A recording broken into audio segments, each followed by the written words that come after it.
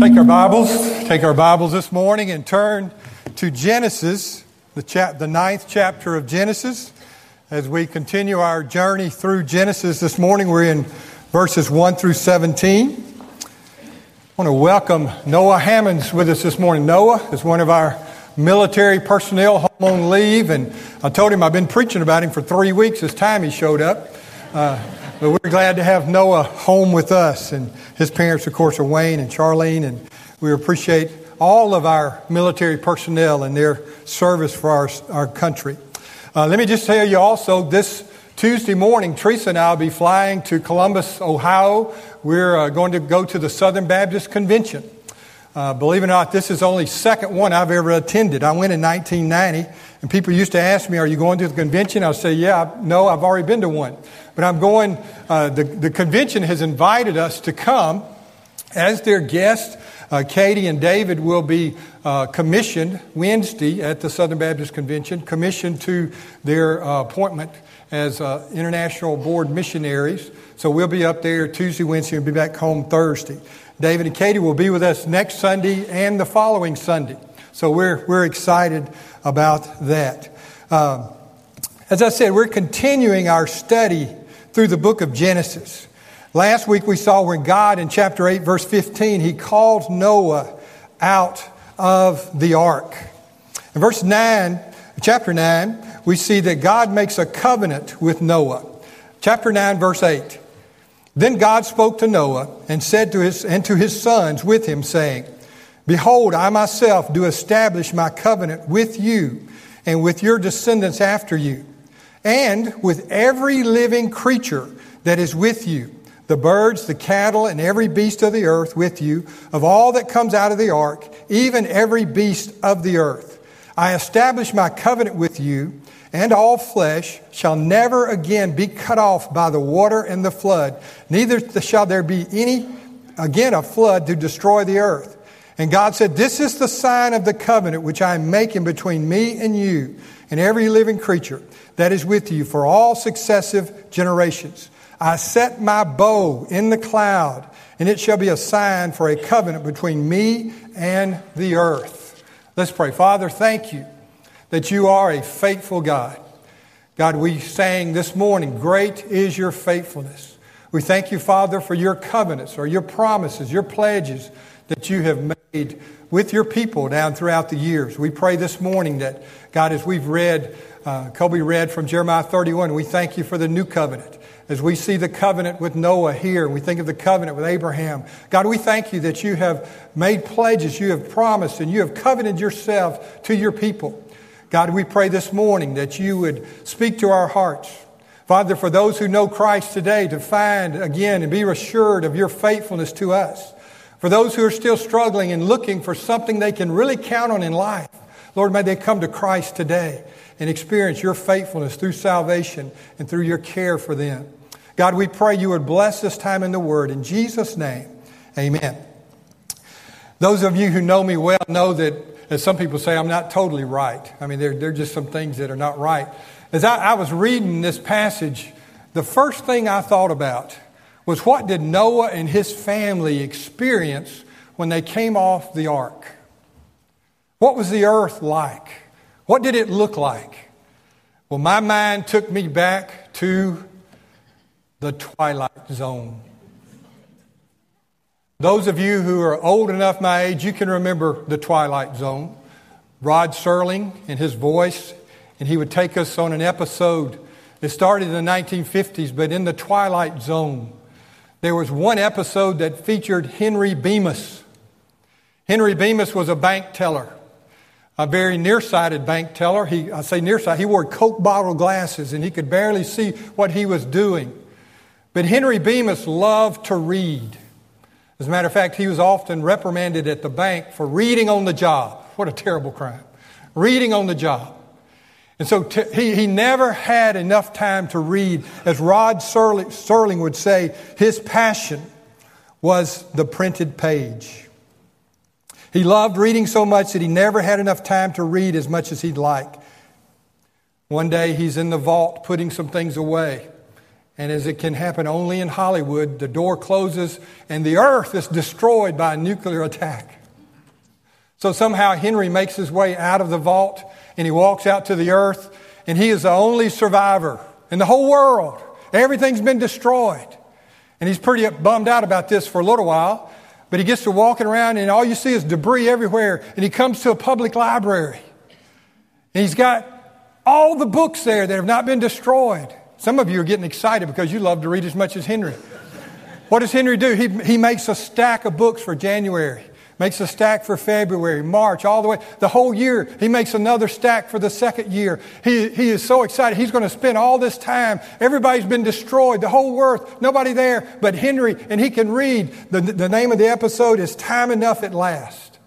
So Henry settles in on the steps of the library to read his first book, and he leans over to pick it up, and his glasses fall off and break. Henry finds himself in the Twilight Zone. I don't know why I thought about that, but I just thought it was kind of cool. Has nothing whatsoever to do with what we're talking about, but I just thought it was a cool story. But Noah and his family came off the ark, and everything had been destroyed. Everything had been destroyed, but God, provides for Noah. And unlike Henry, I got to tie this in somehow. Noah has a job, okay? He has something to do rather than just sit around reading all the time. God blesses Noah. Look at chapter 9, verse 1. God blessed Noah and his sons and said to them, "Be fruitful and multiply and fill the earth. The fear of you and the terror of you will be on every beast of the earth and on every bird of the sky, with everything that creeps on the ground, and all the fish of the sea. Into your hand they are given. Every moving thing that is alive shall be food for you. I give all to you as I gave the green plant. Only you shall not eat the flesh with its life, that is its blood." And then we go on down to verse 8, where God establishes this covenant. But when Noah comes off the ark, everything is gone. Let's go to see. No, they're not there anymore. Let's go visit. No, they're not there anymore. It was a time when Noah needed assurance, and Noah needed to know God's presence, God's blessing. So God blessed him and gave him a job. But the greatest thing that Noah needed was to know that he and his family were safe. That he and his family were in God's care. And that's going to be our primary focus this morning. But I want you to know that God's made a promise. And God is faithful to us. Again, in the warpedness of my mind, I take you back to Peanuts. Lucy and Linus were looking out the window at a steady downpour. Lucy says, "Boy, look at it rain. What if it floods the whole world?" Linus speaks up, "It will never do that." Linus replies confidently, "In the 9th chapter of Genesis, God promised Noah that it would never happen again. And the sign of the promise is the rainbow." Lucy responds, "You've taken a great load off my mind." Linus, sound theology has a way of doing that, taking a great load off our mind. I want to show you a picture. Can we do this real quick? There we go. This is the scene that Teresa and I saw when we were leaving Boroughbridge a couple weeks ago. We're driving from Boroughbridge to Manchester. And this is the rainbow, the actual rainbow. Now, this is an English rainbow, if you can notice. You see the differences between the English rainbow and the American rainbow. But this is an English rainbow. I don't know. Are there any differences? No. Church, let me tell you. We're leaving our son and his wife and our two grandkids there. And as we're riding and we see this rainbow, you know what God says to me? He says, "Keith, I got this. I got this. They're going to be fine." Wherever we go, this is a universal sign of the faithfulness of God. Isn't God good to us? Isn't God good to just give us some little things every now and then just when we need it? God says, "I've got this."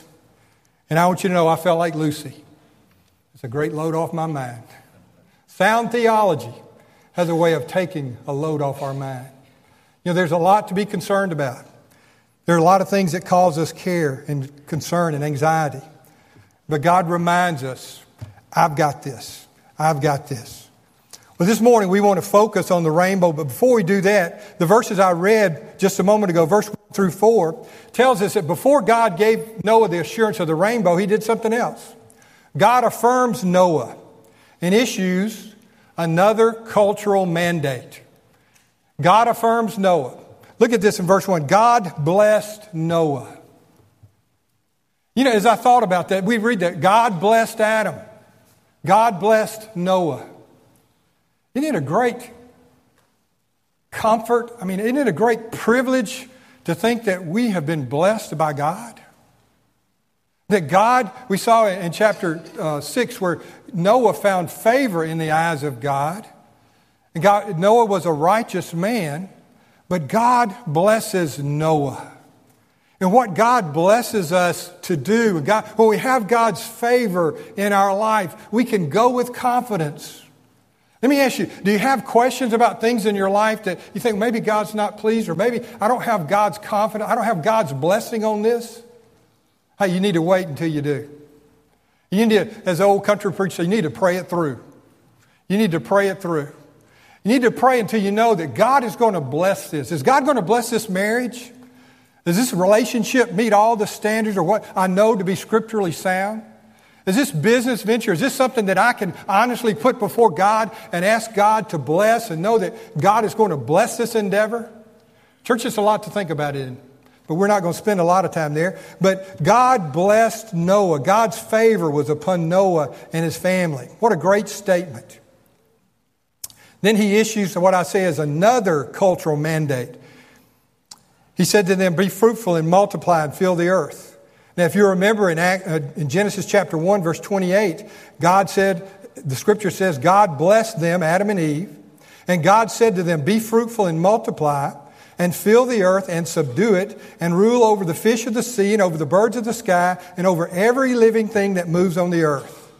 I read that again because I want you to see how similar verses 1 through 3 of chapter 9, how similar these verses are to what God told Adam and Eve. Again, we see God's affirmation, God's blessing, and then God's mandate. Be fruitful and multiply. Be fruitful and multiply. Now, this mandate is what God instructs His people to do in relationship with their world. Okay? That's what we mean by a cultural mandate. We live in a culture. We live in a world. Now, Noah and his family were the only ones alive. But they had a job, they had a mandate from God, and God says, be fruitful and multiply. The same thing He said, very similar to Adam and Eve, when they were the only people alive. Be fruitful and multiply, a cultural mandate. So this mandate is issued again. It is to be fruitful, to multiply, fill the earth. As I said, we talked about that in Genesis 1, but it's important for us to be reminded that God uses His people in the world. Now, Scripture does not tell us, as a matter of fact, it's against Scripture, to isolate ourselves, to withdraw from the world. Now, we've all probably been tempted to do that. Hey, let's just build a Christian neighborhood. Let's just all huddle up in our holy huddle, us four and no more, and just have a good time. You know, throughout history, people have done that. A lot of people have taken vows of separation, vows of poverty, and even vows of silence. I was reading about one monk, used to do this in monasteries all the time, and this monk took a vow of poverty, a vow of silence, and a vow of separation. So he lived in total silence in a meager little room a whole year. And after the first year, the monastic council called him in and said, what do you have to say? He said, food bad. Food bad. So they sent him back out for another year of silence, another year of separation, another year of poverty. Brought him in the second year and said, what's the state of your soul? And the monk said, bad, hard. The council got together and they kicked him out. And he said, why? They said, well, you've been here 2 years and all you've done is complain. Okay, anyway. But to separate ourselves is not what God calls us to do. As a matter of fact, the idea that Christians should withdraw from the world is contrary to Scripture. Jesus said we're to be salt, we're to be light, we are to impact the world. We're called to proclaim the glory of God. And I want to remind you in two ways, through our work and through our family. Now, the cultural mandate is not just have a bunch of babies. Multiply, be fruitful and multiply.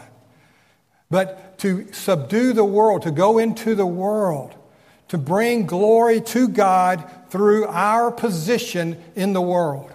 So what does that mean to us today? Well, it means that whatever I do, I should do for the glory of God. Whatever my vocation is, I should do it for the glory of God. I should do my work as if unto the Lord. If I'm a factory worker, a farmer, a mailman, whatever my calling, I'm to do all my work for the glory of God. We should treat our vocation as a divine calling from the Lord. Look at chapter 9, verse 7. He repeats this mandate. As for you, be fruitful and multiply. Populate the earth abundantly and multiply in it. As I said, I think the mandate obviously applies to our work, but it does very specifically apply to our family. Let me remind you, I believe with all my heart that our first calling of priority of ministry is to our family. I've said this for years. If I fail at home, I've failed as a minister. God has entrusted me with a wife and 3 children to minister to multiply, to be fruitful, to produce godly offspring. And let me tell you, church, that will not happen by accident. We need to be very intentional as we raise our children. As we raise our children, we teach them the Word of God. We encourage them in the things of the Lord. We bring them up in the nurture and admonition of the Lord. The Scripture says that children are a gift from the Lord. We need to, again, as I said, be very intentional about reaching the world through our vocation and also through our family. I was talking to some expectant parents this morning. We were talking about their unborn child. I said, just begin to pray for him or her.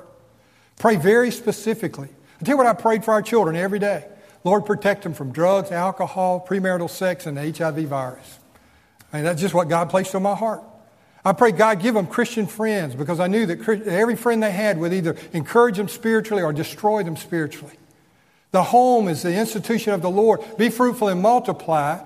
Raise up godly offspring. In church, that will not happen by accident. Reach the world through our vocation. Reach the world through our family. But notice also in this section, verse 3.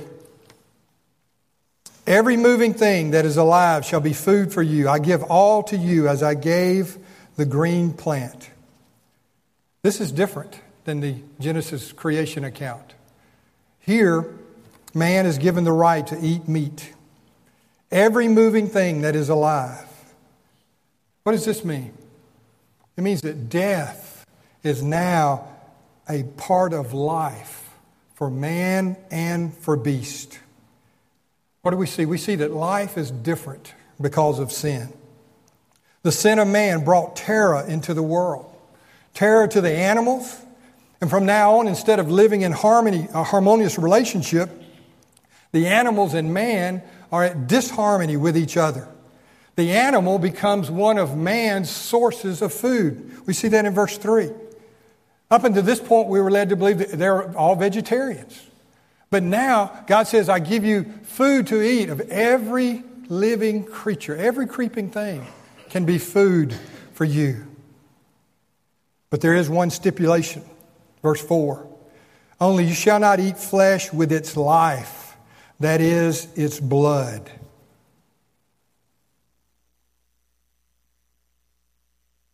The life of man and beast is found in the blood. Let me just say, it's no coincidence to me that the world of evil is obsessed with blood. I mean, there's a whole genre of Hollywood movies today about blood and gore. Christian, let me tell you, that's not healthy. To eat or drink animal blood, human blood, that is repulsive in the eyes of God. God gives a very specific, warning about that here. And yet we have seemingly a whole Hollywood crowd that's consumed with this consumption of blood and gore. To me, that's the epitome of evil. But as we think about the lifeblood, it's amazing that Jesus comes and He gives His blood for us. That we are to be sprinkled with His blood. We're to be cleansed with His blood. The very life of Jesus is sprinkled on us through His blood. But there's a very clear restriction here. Don't eat the flesh with its life, that is, with its blood.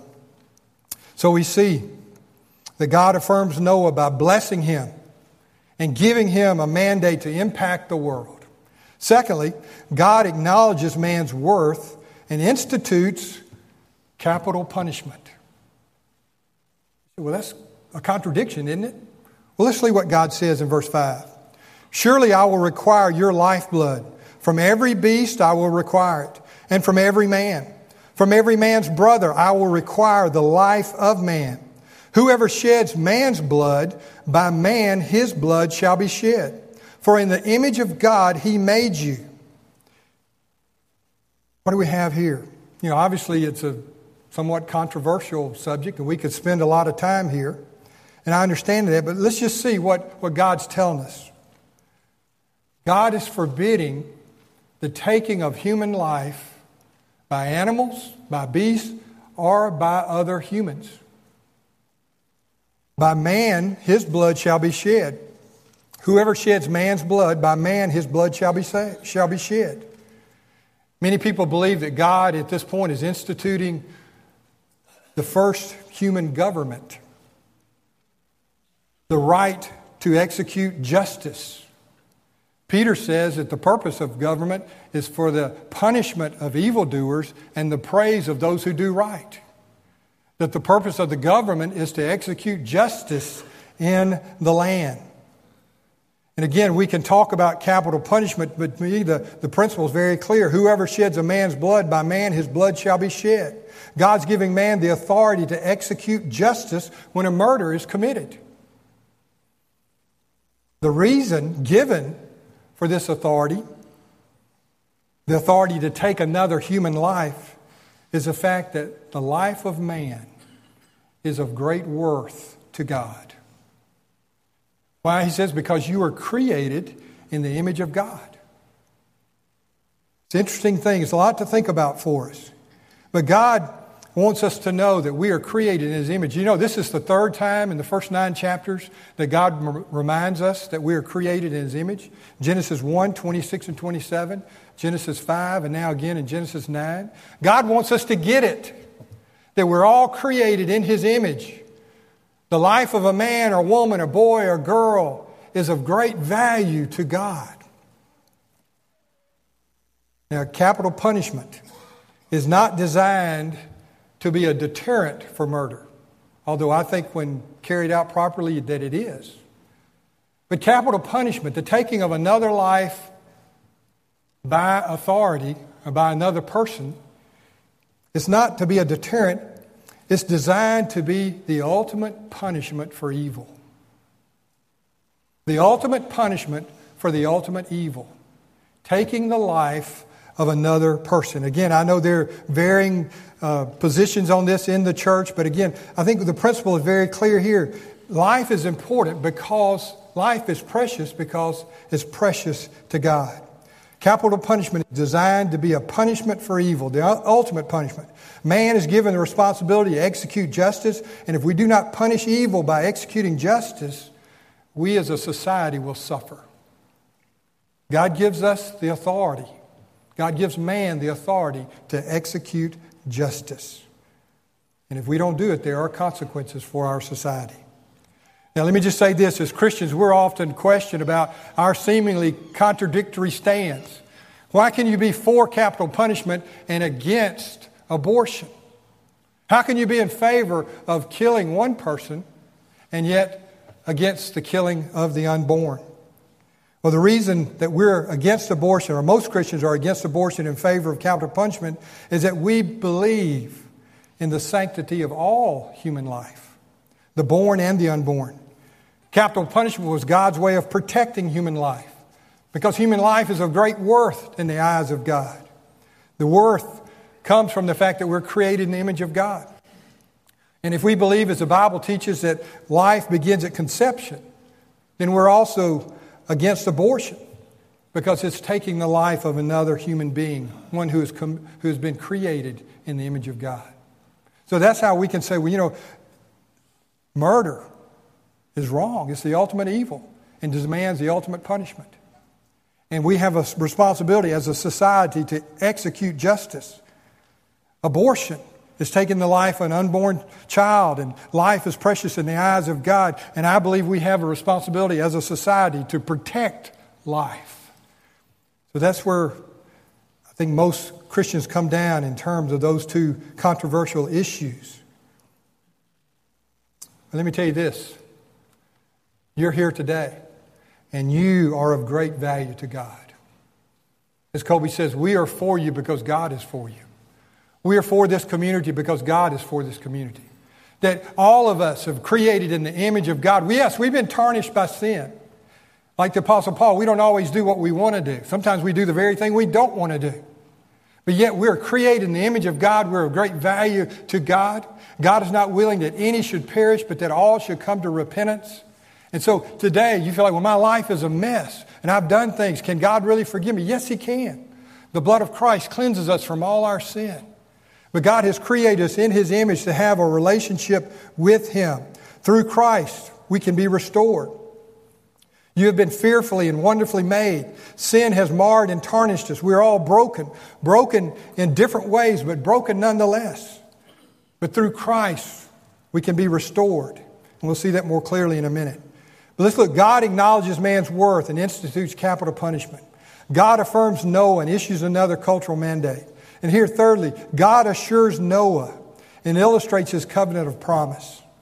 God assures Noah. We read this, verses 8 through 17, a while ago. Noah needed some assurance. Have you ever gone through a traumatic experience? If you've ever been in a car wreck, then you know that for a long time you drive just a little bit different, don't you? If your home has ever been burglarized, you're not real excited about coming in at night by yourself. I mean, there's certain traumatic events that cause us to have a different perspective, if not forever, at least for a short period of time. Now think about Noah and the anxiety that in his family they suffered. What do you think every time they saw a rain cloud in the distance? Is God going to do it again? What do you think they would think and feel in their heart when they did something they knew was displeasing to God? Did we make Him angry? Did we make Him angry enough to destroy us and our family? So Noah needed some assurance. Noah needed some assurance. God took care of all that anxiety in a very powerful, clear way. He assures Noah that He will never destroy the world by flood again, and He gave him a sign. It was the sign of the rainbow. Verse 12, God said, "This is the sign of the covenant which I am making between me and you." And notice He made it with every living creature, that is with you for all successive generations. "I set my bow in the cloud, and it shall be for a sign of a covenant between me and the earth. It shall come about when I bring a cloud over the earth, that the bow will be seen in the cloud, and I will remember my covenant, which is between me and you and every living creature of all flesh, and never again shall the water become a flood to destroy all flesh." Noah needed some assurance, and God gave him a promise. God gave him a pledge. Anxious people need assurance, and they need to hear it over and over again. 7 times in this passage, verses 8 through 17, 7 times God uses the word covenant. So what is a covenant? A covenant is a pledged or defined relationship. A pledged or defined relationship. God made several covenants with His people in Scripture. We're not going to go into great detail, but you know He made a covenant with Abraham. He made another covenant with Moses and the Jewish people. God made a covenant with David. And God promises to Jeremiah a new covenant. A new covenant. Let me tell you this, we can also speak, and I think accurately so, about the covenant of marriage. Because see, marriage is a defined, pledged and defined relationship. And if you got married, as most of us did, in the presence of God and way too many witnesses, you made a covenant to your spouse and to God. It's a three-way covenant involving yourself, your spouse, and God. I'm afraid too many of us take the covenant of marriage too lightly today. God is a covenantal God. God established a covenant with Noah. He established a covenant with Abraham, again with Moses, the covenant of the law, the covenant with David, and the promise of a new covenant. And again, that's not exhaustive, but these are just some we're going to talk about for just a minute. But a covenant is a pledge or a defined relationship. This is how I will relate to my people. Here, God, by covenant, promises never to destroy the earth again by flood. It's a covenant with Noah. And for 4,000 years, we've seen that. God is faithful to this promise. Now, different regions of the earth have experienced flooding, but never in the history of man since Noah has the whole world been flooded at one time.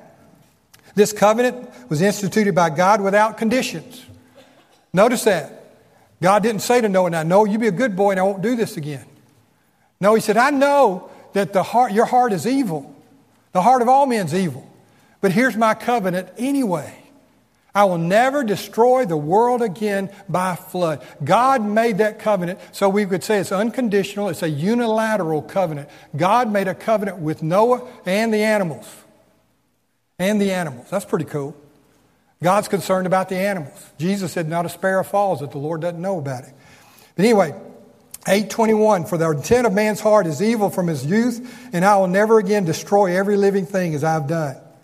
God knew their heart was evil, but he made a promise anyway. God makes a covenant without conditions.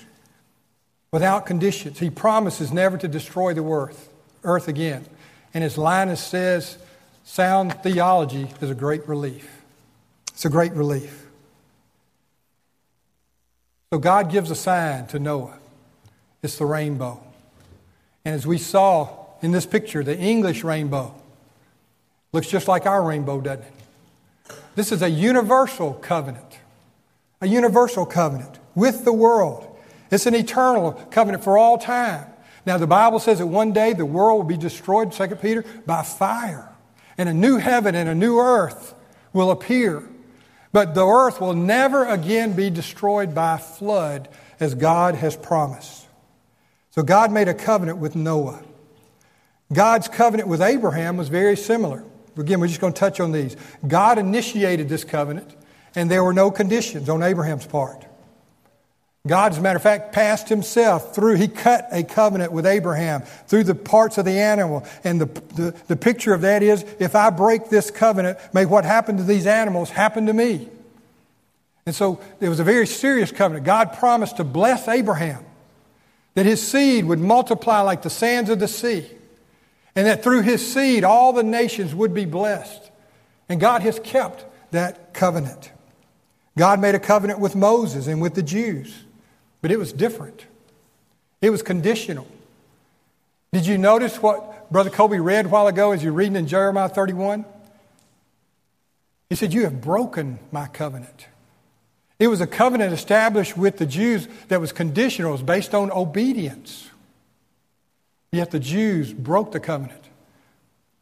The soul that sins, God says, shall surely die. Whoever breaks the law in one point is guilty of all. And the law was broken. God promised blessing and protection for his people in response to their obedience. If they obey, they will be blessed. If they keep his commandments, they will prosper. And as the scripture tells us, that covenant was broken by their disobedience. The story of the Jews leads us to a story of God's covenant with David. God promised David that one of his descendants would be king forever, and that he would have an eternal kingdom. 1 Chronicles 17:11, I will set up one of your descendants after you, and who will be of your sons, and I will establish his kingdom forever. I share that because God is a covenantal God. God established covenants, and God does not break his covenants. But do you see where I'm going with those covenants? The covenant of the law demanded obedience. The Jews weren't able to do that. But yet, about 2,000 years ago, there appeared a Jewish carpenter by the name of Jesus, who went about doing all things well. In him, no sin, no impropriety could be found. And yet he was murdered. He was nailed to a cross. And we find out years later he died not for his sin, but for our sins. And just like Noah's family was saved by the righteousness of Noah, we are saved today by the righteousness of another. This Jewish carpenter named Jesus. And do you see that Jesus comes from the lineage of David? David was promised a kingdom that would last forever. Do you see that Jesus was a Jew of the seed of Abraham, who would through him all the nations would be blessed? God is a faithful God. But God assures Noah and illustrates his covenant of protection with the rainbow. Let's look quickly that God has established a new covenant through Jesus. Colby read that a few minutes ago. God promises a new covenant. Jeremiah 31:33, but this is the covenant which I'll make with the house of Israel after those days, declares the Lord. I will put my law within them, and on their heart I will write it. And I will be their God, and they shall be my people. We all remember, as we participated last Sunday, we remember at the Last Supper, Jesus took the cup. And he said, this is my blood of the covenant, which is poured out for many for forgiveness of sins. Jesus came to establish a new covenant with his people. Jesus instituted the new covenant in his blood, and here's the promise. He promises to deliver all who trust in him. So, much like the law, it's conditional. The condition of the law was perfect obedience. But the Jews couldn't do that. We can't do that. But yet now, we can come to God through the perfect obedience of another, the righteousness of another, the blood of Christ. The payment that Christ made on on the cross for our sin becomes our payment by faith. By faith. Jesus fulfilled the law. He kept the law perfectly. And he was the only one who is righteous. And again, like Noah's family, we're saved by the righteousness of another. The righteousness of Christ becomes our righteousness in the new covenant. God instituted this covenant.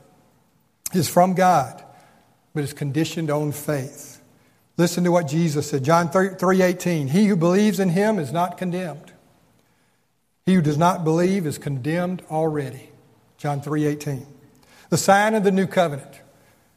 The sign of the new covenant. We can look at the rainbow. And as a matter of fact, just remember, next time you look at the rainbow, realize that God's the one who's actually looking at it.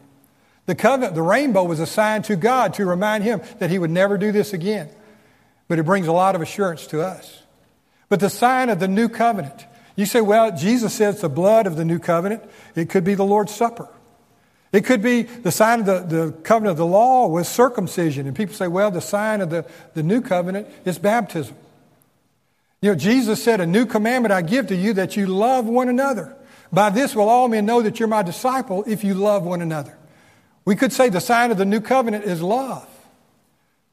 But I'm not going to take a stand firmly anywhere other than to say this, that Jeremiah 31 said, when the new covenant comes, that God will write this law where? On your heart. The sign of the new covenant is a new heart, I believe.